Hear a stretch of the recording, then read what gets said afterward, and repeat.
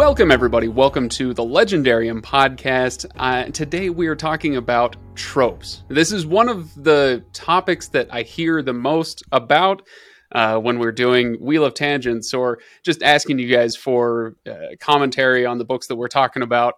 You guys talk a lot about tropes. And so we're going to devote an entire episode to tropes. The good, the bad, the ugly, the whatever. How to use them, how to avoid them, what to do with them when you come across them as you're reading. And with me today, I should say, my name is Craig. Most of you know this already. But with me today is Dan Ford. Dan, how are you? Good. How are you?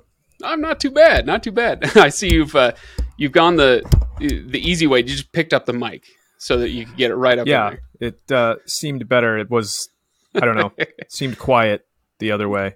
Plus, I feel like an old-timey radio guy holding the mic right here. We need to get you a cable to hang from the ceiling so you can be a boxing announcer with that kind of circular mic there. There you go. So if anybody wants to look up Dan online, you're going to have to look up Daniel M. Ford, author of the Paladin trilogy, among other things, including, among those other things is a brand new trilogy that you're going to tell us about a little bit later. Absolutely. All right. So, Dan, tell us, before we get into the tropes and all that stuff, tell us a little bit about yourself, your background. People already know that I'm not qualified to talk about this subject. That's fine. But what are your qualifications or non-qualifications? Well, I'm a huge nerd. I have been devoted to reading fantasy since I was 4. My dad read me The Hobbit when I was 3 or 4 years old, and it was all downhill from there, I guess. That's the right fantasy tell stories, the only thing I've ever wanted to do. That doesn't really pay all the necessary bills, so I'm also a high school English teacher. So talking about books is kind of literally every way that I make my living. Yep. I've been reading fantasy for, like I said, for 40 years. I've been writing it now for almost as long, since I was 11, I think is when I started my first novel. And yeah, I obviously think about fantasy literature a lot. It's kind of on my mind all the time. As is right and proper, I would say. Yeah. It's interesting that you are a high school English teacher because do you have your students write any stories, or is a lot of essays and reactions and that sort of thing? I don't do a lot of fiction. I at the school I teach at, comp and lit are separate tracks. So in my comp class is actually media literacy. So it does involve like creating videos and things like that are scripted. But in my lit class, which is British literature, I think I have some creative assignments sprinkled throughout, like write a ghost story when we read Frankenstein. Right, since Frankenstein came about because people were having a competition to tell the scariest story. Yeah. And then Mary Shelley just said, you know what, I'm going to go ahead and invent Gothic literature and science fiction all in one go. Oh my gosh. Yeah. Amazing. Or there's an option to pretend you're, in the Royal Navy and write letters home when we're reading Persuasion, which is set in 1814. Yeah. Okay. Yeah. The reason I ask is because you take a young writer, in this case, whether they want to be or not, right? These are writers. Yeah. And if you're trying to construct a story as a young person without a ton of maybe experience under your belt, you're probably going to lean on some tropes. Have you found this to be the case with these students? Yeah, definitely. When I have taught science fiction and fantasy writing as an elective, where the kids can, choose to take the class for a quarter. And there's a lot of, there's a lot of people getting separated into different houses or groups based on some trait they have. There's a lot of, special children of destiny who don't know they're the special children of destiny. There's a lot of, there are, 5 or 6 or 7 or 8 or whatever the special number is of special people with special powers who all happen to be teenagers, who happen to be, 13 or 14 years old. So right. They lean on the things they've read, right? They lean on the books they've read. They've read dystopian fiction. They've read Veronica Roth. They've read Harry Potter. They've read, other books that I haven't read, so I can't say what they're getting, but like it's a lot of, or what have you. Yeah. It's a lot of not as much dystopia now, but more, but a lot of special children of destiny in different kingdoms kind of thing. That seems to be the way they're going. So let's back up. I just thought that was interesting. You teach high school English, and maybe we can come back to this idea of young writers or inexperienced writers leaning on that. Actually, no, I did have one other thing I wanted to say about that, which was of course you do, and you should. If you're just starting out, lean on those tropes. You're probably not going to be publishing the first thing you write. So go ahead and lean on the tropes. Just get used to writing, get used to that flow. And then you'll kind of, as you go, as you write more and more stories, discover where you like to break from the traditional tropes, right? Yeah, absolutely. This is how we learn from the time we're babies, right? You just repeat whatever your parents said, and then you figure it out over years. Yeah. So, okay, let's talk tropes then. We're supposed to be talking about the good, the bad, and the ugly. Well, that's our title, but we'll see how much of that we get to. Are tropes good? I mean, how do you think of them? I feel like that's like asking a musician, are keys good?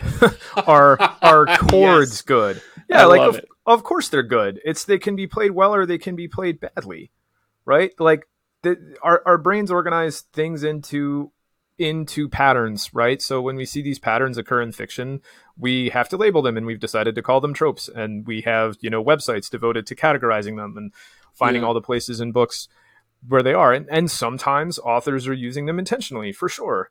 And sometimes we just found out, we just learned that we did this trope and people liked it, and we didn't know that's what we were doing, right? But tropes are good. Because or it's not that they're inherently good or inherently bad. It's they're used well or they're used badly. Yeah, is what I would say. The reason I presented it that way is I think of the word trope a bit like the word, say, ideology or dogma. There are words that we have that people seem to think are shorthand for something that they are not shorthand for. Yeah. And so like dogma, for instance. Oh, what's the old bumper sticker? My karma ran over your dogma. Right. People think dogma. Oh, you're hidebound. It's bad. It's like, well, no, it depends on what the dogma is. You can have good or bad dogma. And with tropes, it's the same way. It's like you said, you can play them well or you can play them poorly. I would say there are some tropes that, probably are either tired or were never good in the first place and can be retired. Yeah. But for the most part, hey, the chosen one, there's a chosen one. It's like, that's a very long-standing, old trope. Now do it well. Right. Or people are going to hate it. Well, I'd like somebody else to do it well. I don't want to try that one. Somebody else can take that mantle. What are some of your favorites? What do you like to use? I definitely wind up using found family in every book that I write. Like that just keeps happening. In the Paladin trilogy, I start with a character who's walking away from everything he knows and all his power and all his friends and all his family, and he's completely alone in the world. And there's literally there's him and there's the woman who becomes his best friend, who's like the mom, and they take in 2 kids, and then there's like this grumpy dwarf who's like an angry grandpa, and that just happened. And then I wrote a mystery novel series with a guy who lived on a houseboat, and he didn't talk to his family, and he had his best friend that he met with at the gym, and then her wife, and he hung out with them. He went to their house for Thanksgiving instead of that kind of thing. And then now in my newest series, once again, it's a character she's a city girl, and she's sent out into the middle of nowhere in the country on the frontier, and she doesn't know anyone and she doesn't know anything, and she has to learn how to be and what to do there. And, how to make friends with people that don't have your experience at all, and winds up becoming close with some of them. And, the found family is emerging over the course of the first 2 books, I would say. Yeah. So the found family, that's the joke version of that is Vin Diesel and the Fast and Furious movies, right? Right. Family is superpower. Yeah, well, that's right. You find your family, and suddenly you can drive in space too. Yeah, exactly. You can drive in space, and you can rip the door off a car and use it as a bulletproof shield. Why not? Because family. What about give me a trope that you either disdain or that you maybe just don't feel like you want to use. You're not equipped to use it. You don't have any desire to, whatever. The trope that I'm definitely done with, that I when I come across in the book, like I'm out, I'm done, and I'm not gonna write it if I find myself writing it. I'm gonna stop. Is the it's I guess it's come to be called the fridging, you know? What so but I think of it more as like when the female character has to die in order to fuel the male character's pain, right? And has to use that to fuel his rage in the coming fight. I'm done. I'm out. If you're gonna, I'm all for killing characters. Characters aren't safe in my books. Fair warning. But they should. There should be a reason why they die, and it shouldn't be. It especially shouldn't be a woman character dies to make a man angry or sad. Fair enough. Right. Yeah, that's the first episode of the new Wheel of Time show, which I'm guessing you watched.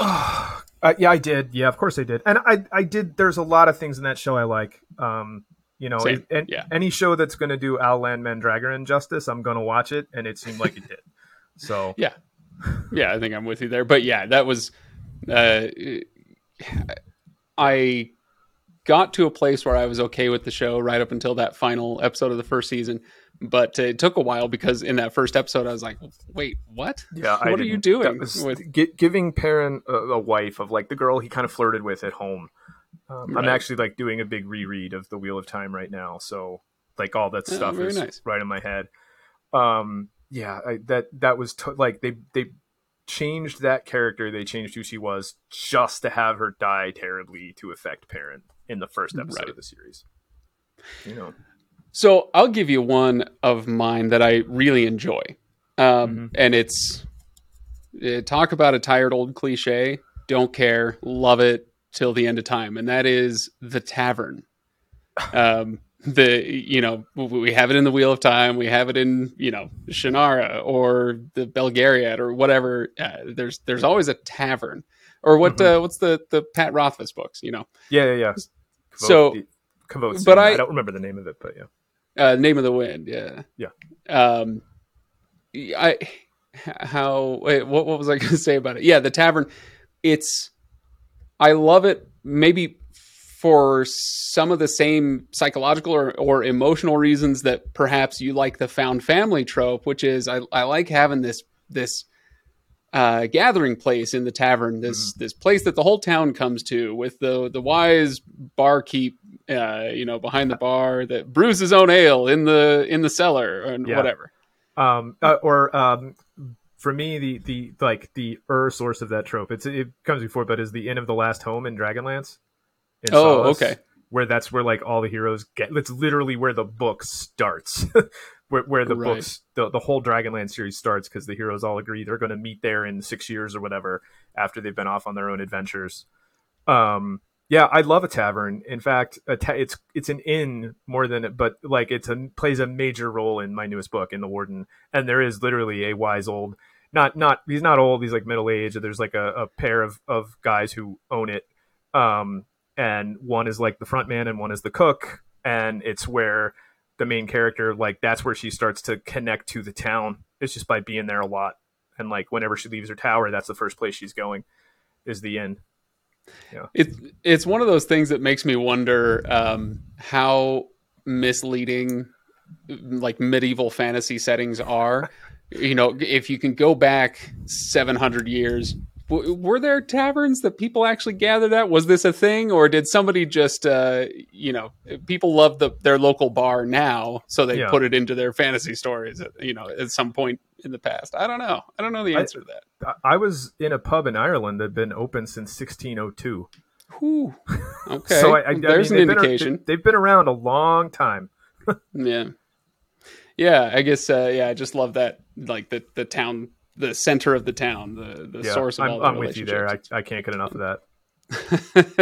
I'm trying to think of ones that I don't care for. Oh, I'll give you one that I don't care for as much, and that's like racial shorthand.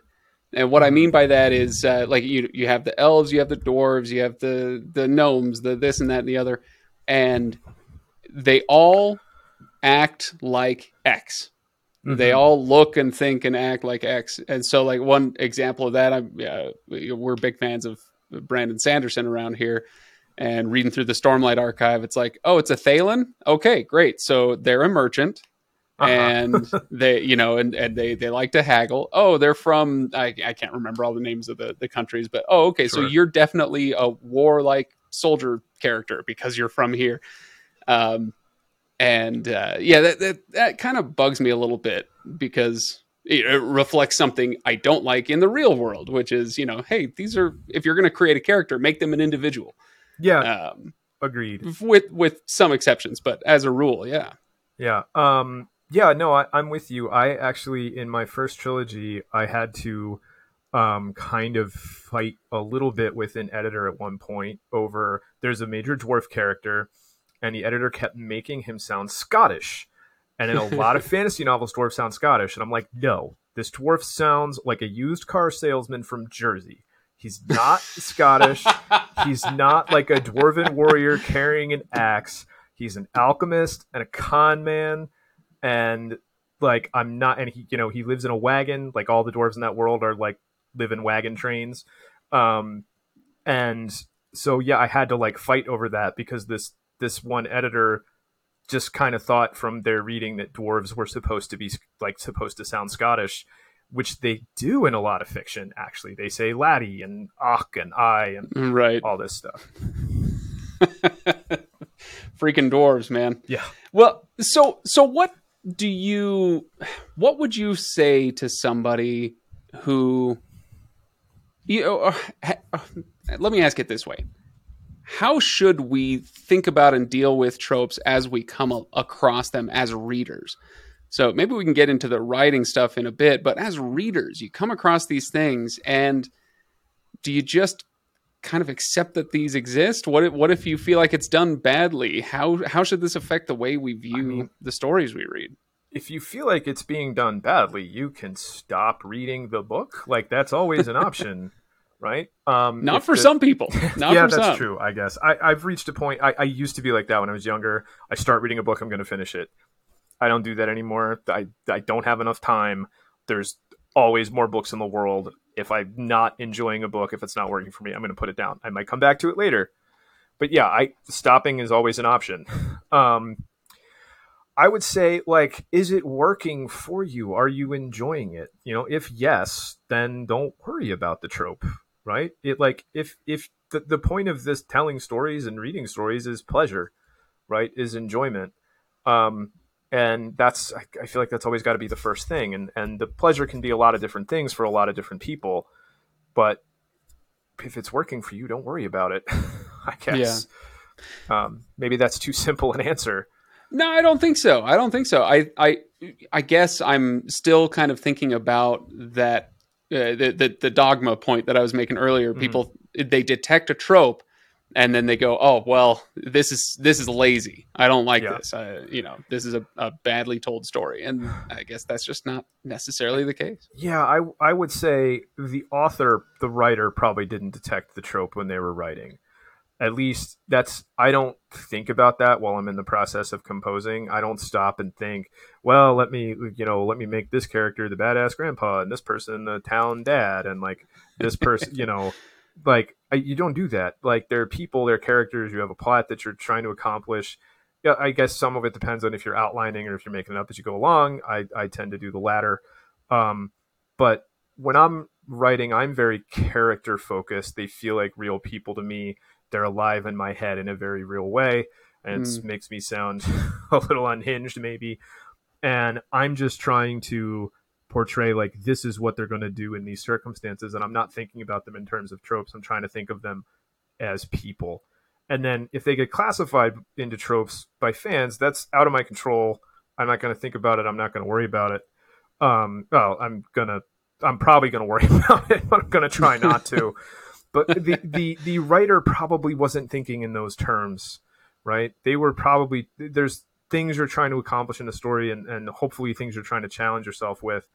But mostly I'm trying to tell a good story. And then kind of when I get into the revision process, then I'm like, okay, I'm trying to do these things, but there's been no point where it has entered my head, I am consciously using this trope and doing this thing and following this pattern. I know I do it, but it's not what I'm thinking. It's not part of my composition process. So, okay, so you say you start with characters first, rather than trying to find the story beats. Those come a little bit later, more naturally with the characters. Did you ever see? There's just a fabulous episode of South Park years ago when they were talking about they were sending up Family Guy. And they go to the Family Guy writer's room, and it takes them 2 episodes to get there, and they finally break into the Family Guy writer's room, and it turns out the writer's room is this giant aquarium with manatees that pick up beach balls and move them from one side of the aquarium to the other, and the beach balls have have like jokes written on them, or they have 2 random subjects, and then they put them together and turn it into a non sequitur joke, which is exactly how Family Guy is written. So I'm imagining, what if you did it the other way? You wrote a story and you're like, you know what? I'm going to pick some tropes that I love and tropes that I hate out of a hat, and jumble them up and then see what kind of story comes out of it. That could be an odd way to write a story. I think that could be an interesting, like, creative writing exercise. That could be like an interesting workshop thing. Like, write a 5-page, pick your trope out of a hat, write a 5-page story that incorporates it. Don't tell the other people in the workshop what trope you got. They have to guess. That's how I would do that as a teacher. Like, don't even tell me which trope you got. Because when I go to read your piece, I want to see if I can detect it and how well it's done. That's how I would handle that. Like, I think that is actually, I might write that down. That's not a bad creative writing exercise for teaching a workshop sometime. But yeah, no, I haven't. Those are 2 shows I haven't watched in 20 years. So didn't see it, but I get the idea of randomly constructing a thing out of tropes. It could be fun to do with a group too. Like, everybody get one trope and then pass the story on, and then see how the tropes fit together. Now that I think about it, that's probably the way a lot of D&D campaigns work. People getting together and constructing their characters, and they think of their favorite or least favorite tropes and start putting them, shoving them into their character. The absolutely. Dungeon Master, I'm sure, is using a lot of that stuff. So yeah, I mean, I'm about to start playing in a new D&D campaign next week. And I realized as I was making my character, like, oh, I just made John Wick, but a paladin. Guy with a violent past, and he's straying from it, and like, he's hung up his sword, and he's never going to touch his sword again. Like, he's totally going to touch his sword again. He's going to do that in the first session. Yeah, exactly. Exactly. And that is itself a trope, right? The guy with the person with the violent past who's leaving it behind, but they have to do it again. For what just when I thought I was out, they pulled me back in. When I thought I was out. Exactly. Yeah. So we've got some good tropes, we've got some bad tropes. Let's talk about the ugly. Are there any that you can think of that really that either, like I say, need to be retired, or that need to be handled with care? If you got any off the top of your head, let them fly. But I've got one. Okay. If you need to think about it for a second. I do need to think about it. Yeah. Mine is the Dark Lord trope. Mm-hmm. And here's why. Depending on the type of story, it can work really well. Mm-hmm. If you're doing a story that involves, kind of a morality tale of good versus evil, you've got Gandalf and the forces of light versus Sauron, the Dark Lord, and his forces. That works because of its he would hate me for saying the allegorical nature, but to some extent, boy. Yeah, no. But to some extent, there is like this good versus evil thing that's going on, and so competing moral systems, basically. Yeah. So it's basically what it comes down to is your universe that you're constructing undergirded by the kind of Judeo-Christian system that we all kind of live and breathe in today. If it is, then you have God versus Satan, the Dark Lord being Satan, and it can work that way. That's okay. But once we unmoor our world from, we're trying to create an amoral universe, or trying to reject uh, that sort of traditional version or way of looking at things. The Dark Lord, I'm finding, and people who listen to our Joe Abercrombie episodes know where I'm going with this. I'm finding, as I'm reading about Dark Lords in other types of worlds, that it starts to get very conspiracy theory real quick. It feels weird to me, and just to put my cards on the table, I just can't stand the kind of. I feel like we're soaked in conspiracy theory these days, and it drives me really crazy. And so I find the Dark Lord trope sometimes feeding into that in a way that makes me just like, ugh, yeah, it makes me go hands off. Yeah. So yeah, I haven't written like a Dark Lord. In my first trilogy, it was very much like evil was like ambition, right? Not ambition to do well and be the best person you can, but ambition to like control, to power. To the will to power was like what made people evil and what made them do evil things. But it wasn't like there wasn't like some guy sitting in a tower willing them to do that or creating armies to do it for him. And like there is a bad guy in The Warden. I don't want to say too much about it because the book just came out. That there is a thread throughout this series of books of what it is that's evil and what it is that our main character is fighting against. But it's not a Dark Lord. It's again, it's ambition, but it's a specific kind of ambition. I don't want to say what because I don't want to. But yeah, I get it. It can feel very samey too. Like I've read this story before, samey. Okay. I actually do have a manuscript kind of in the tank that hopefully does the Dark Lord and the war between good and evil a little differently, because it's like that's happening. People are calling it the war to end the age, but the only perspective that the reader gets is 5 ordinary spear carriers in the army. They want to get drunk, they want to get plunder, they want to go home. There is a great wizard, there's a king, there's a Dark Lord, there's a dragon. They don't want to come near any of that. They don't want any part of that. They don't want to see, they get sucked into things, but like we don't know what the machinations of the great wizard are. They don't know anything about the Dark Lord or his history, so you're not going to find out. Right. So hopefully that will see the light of day someday. Interesting. So yeah, any that you would retire or be at least very careful with?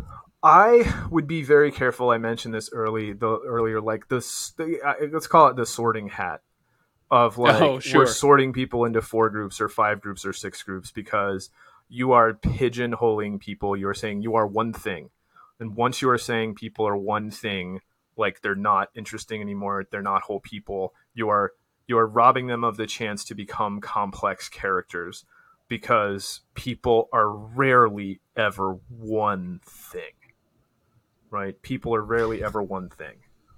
It's the elephant in the room with that one, of course, being Harry Potter. That's one of the best things that Rowling did with that series, was to kind of break her own rules with the houses and actually flesh out the characters that you need to know. I have some thoughts about that as a teacher. Yeah.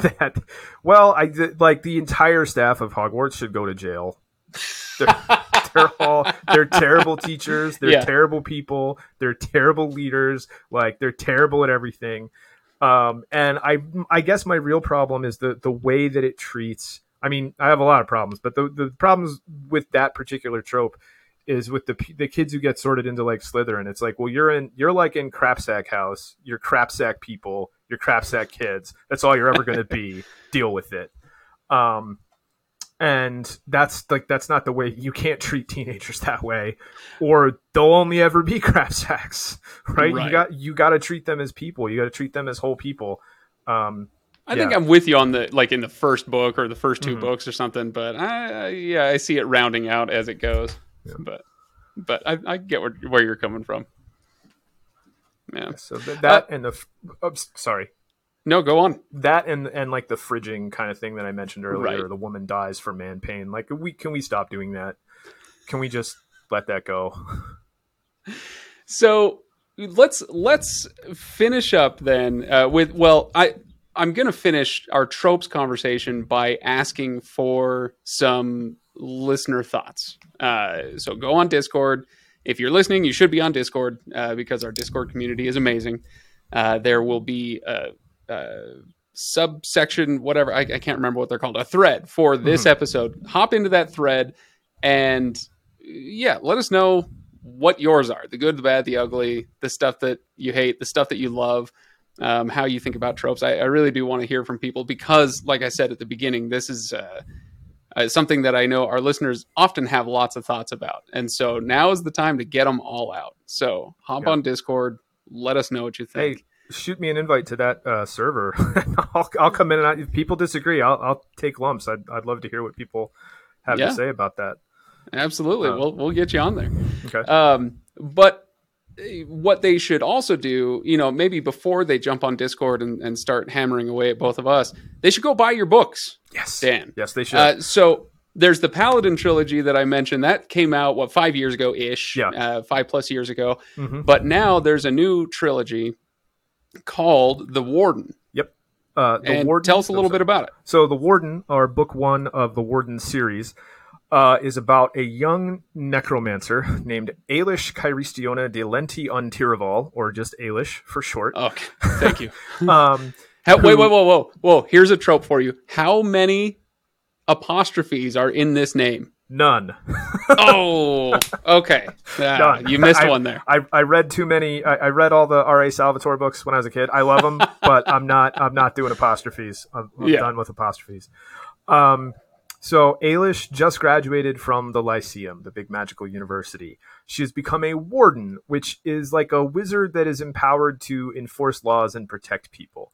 Her primary specialty is necromancy. She's a city girl. She's rich. She's privileged. She's used to being the smartest person in the room, or at least the loudest person in the room. And she expects she's going to get a posting in one of the cities that she loves. Right. And instead she gets sent to a sheep herding village called Lone Pine that's 800 miles away. It's on the edge of the frontier. The nation that she's in is like recovering from a war with orcs. The orcs are kind of like fantasy Vikings. And the nation kind of lost. So this nation got cut in half, and she has no idea why she got sent there.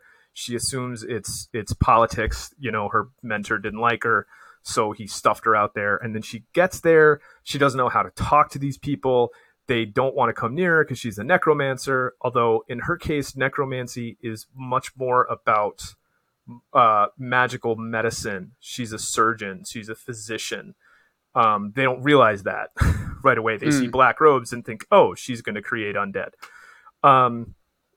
And she slowly starts to realize there are magical mysteries on this frontier that she might be uniquely positioned and uniquely capable of solving and dealing with.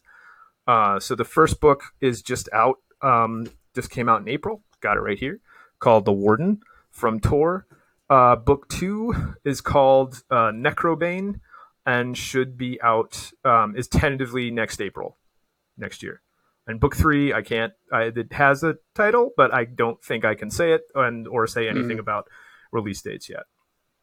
But this is, if somebody wanted to jump in, it sounds like you're pretty quick fire with the releases. That's the idea. They're not going to be waiting 10 years. That's the hope. No, hopefully no long wait. I mean, I suffer the pain of that. I'm not going to talk badly about any other writer. Like, it's hard. Writing is hard. Yeah. But I was just talking with a friend today about a book. I've been waiting for the third book in a trilogy. The second book came out in 1997. I don't think the third book's coming out. Yeah, I just don't think it's going to happen. But so I hopefully am never going to leave people hanging that way. So, I hope people go check it out. I'll be picking up my copy. I like the cover of that one quite a lot. It looks really cool. Yeah, Chris Cold was the cover artist. He did a great job. Yeah. Really great. So The Warden, people should go check that out. I'll link to your website in the description so people can check it out in the show notes and go pick up their copy. And hopefully, if we get you into the Discord server, then people can fire away questions at you as they read. And absolutely. We'll create a spoiler-filled discussion channel for that. Oh, yeah. I would love to do that. Cool. All right. Well, Dan Ford, thank you so much for joining us today. It's a lot of fun to just shoot the breeze about tropes for a while. Yeah. So my thanks to you for coming on. And to everybody else, thank you for listening. Make sure you go to thelegendarium.com. Again, that link is in the show notes. And when you get to thelegendarium.com, you can find a link to Discord. It's an open server, so that link is available to anybody to come join in. But just, make sure you follow the rules so that we can keep you in there. Great. And keep it a nice place. We also have a link to our Patreon channel where you can throw $1 in the tip jar. I actually have, speaking of the Wheel of Time reread, Todd and I, Todd being one of the other hosts here, Todd is doing a read of Wheel of Time for the first time. Oh, wow. And we're going to be talking about his experience. We recorded one episode after he finished the first book, and then we'll do every couple of books after that. That's going to be a Patreon exclusive. So Everybody go check out our Patreon channel. And other than that, I think we're good. So thanks everybody again for listening. Dan, thank you for coming on, and I will see everybody next time.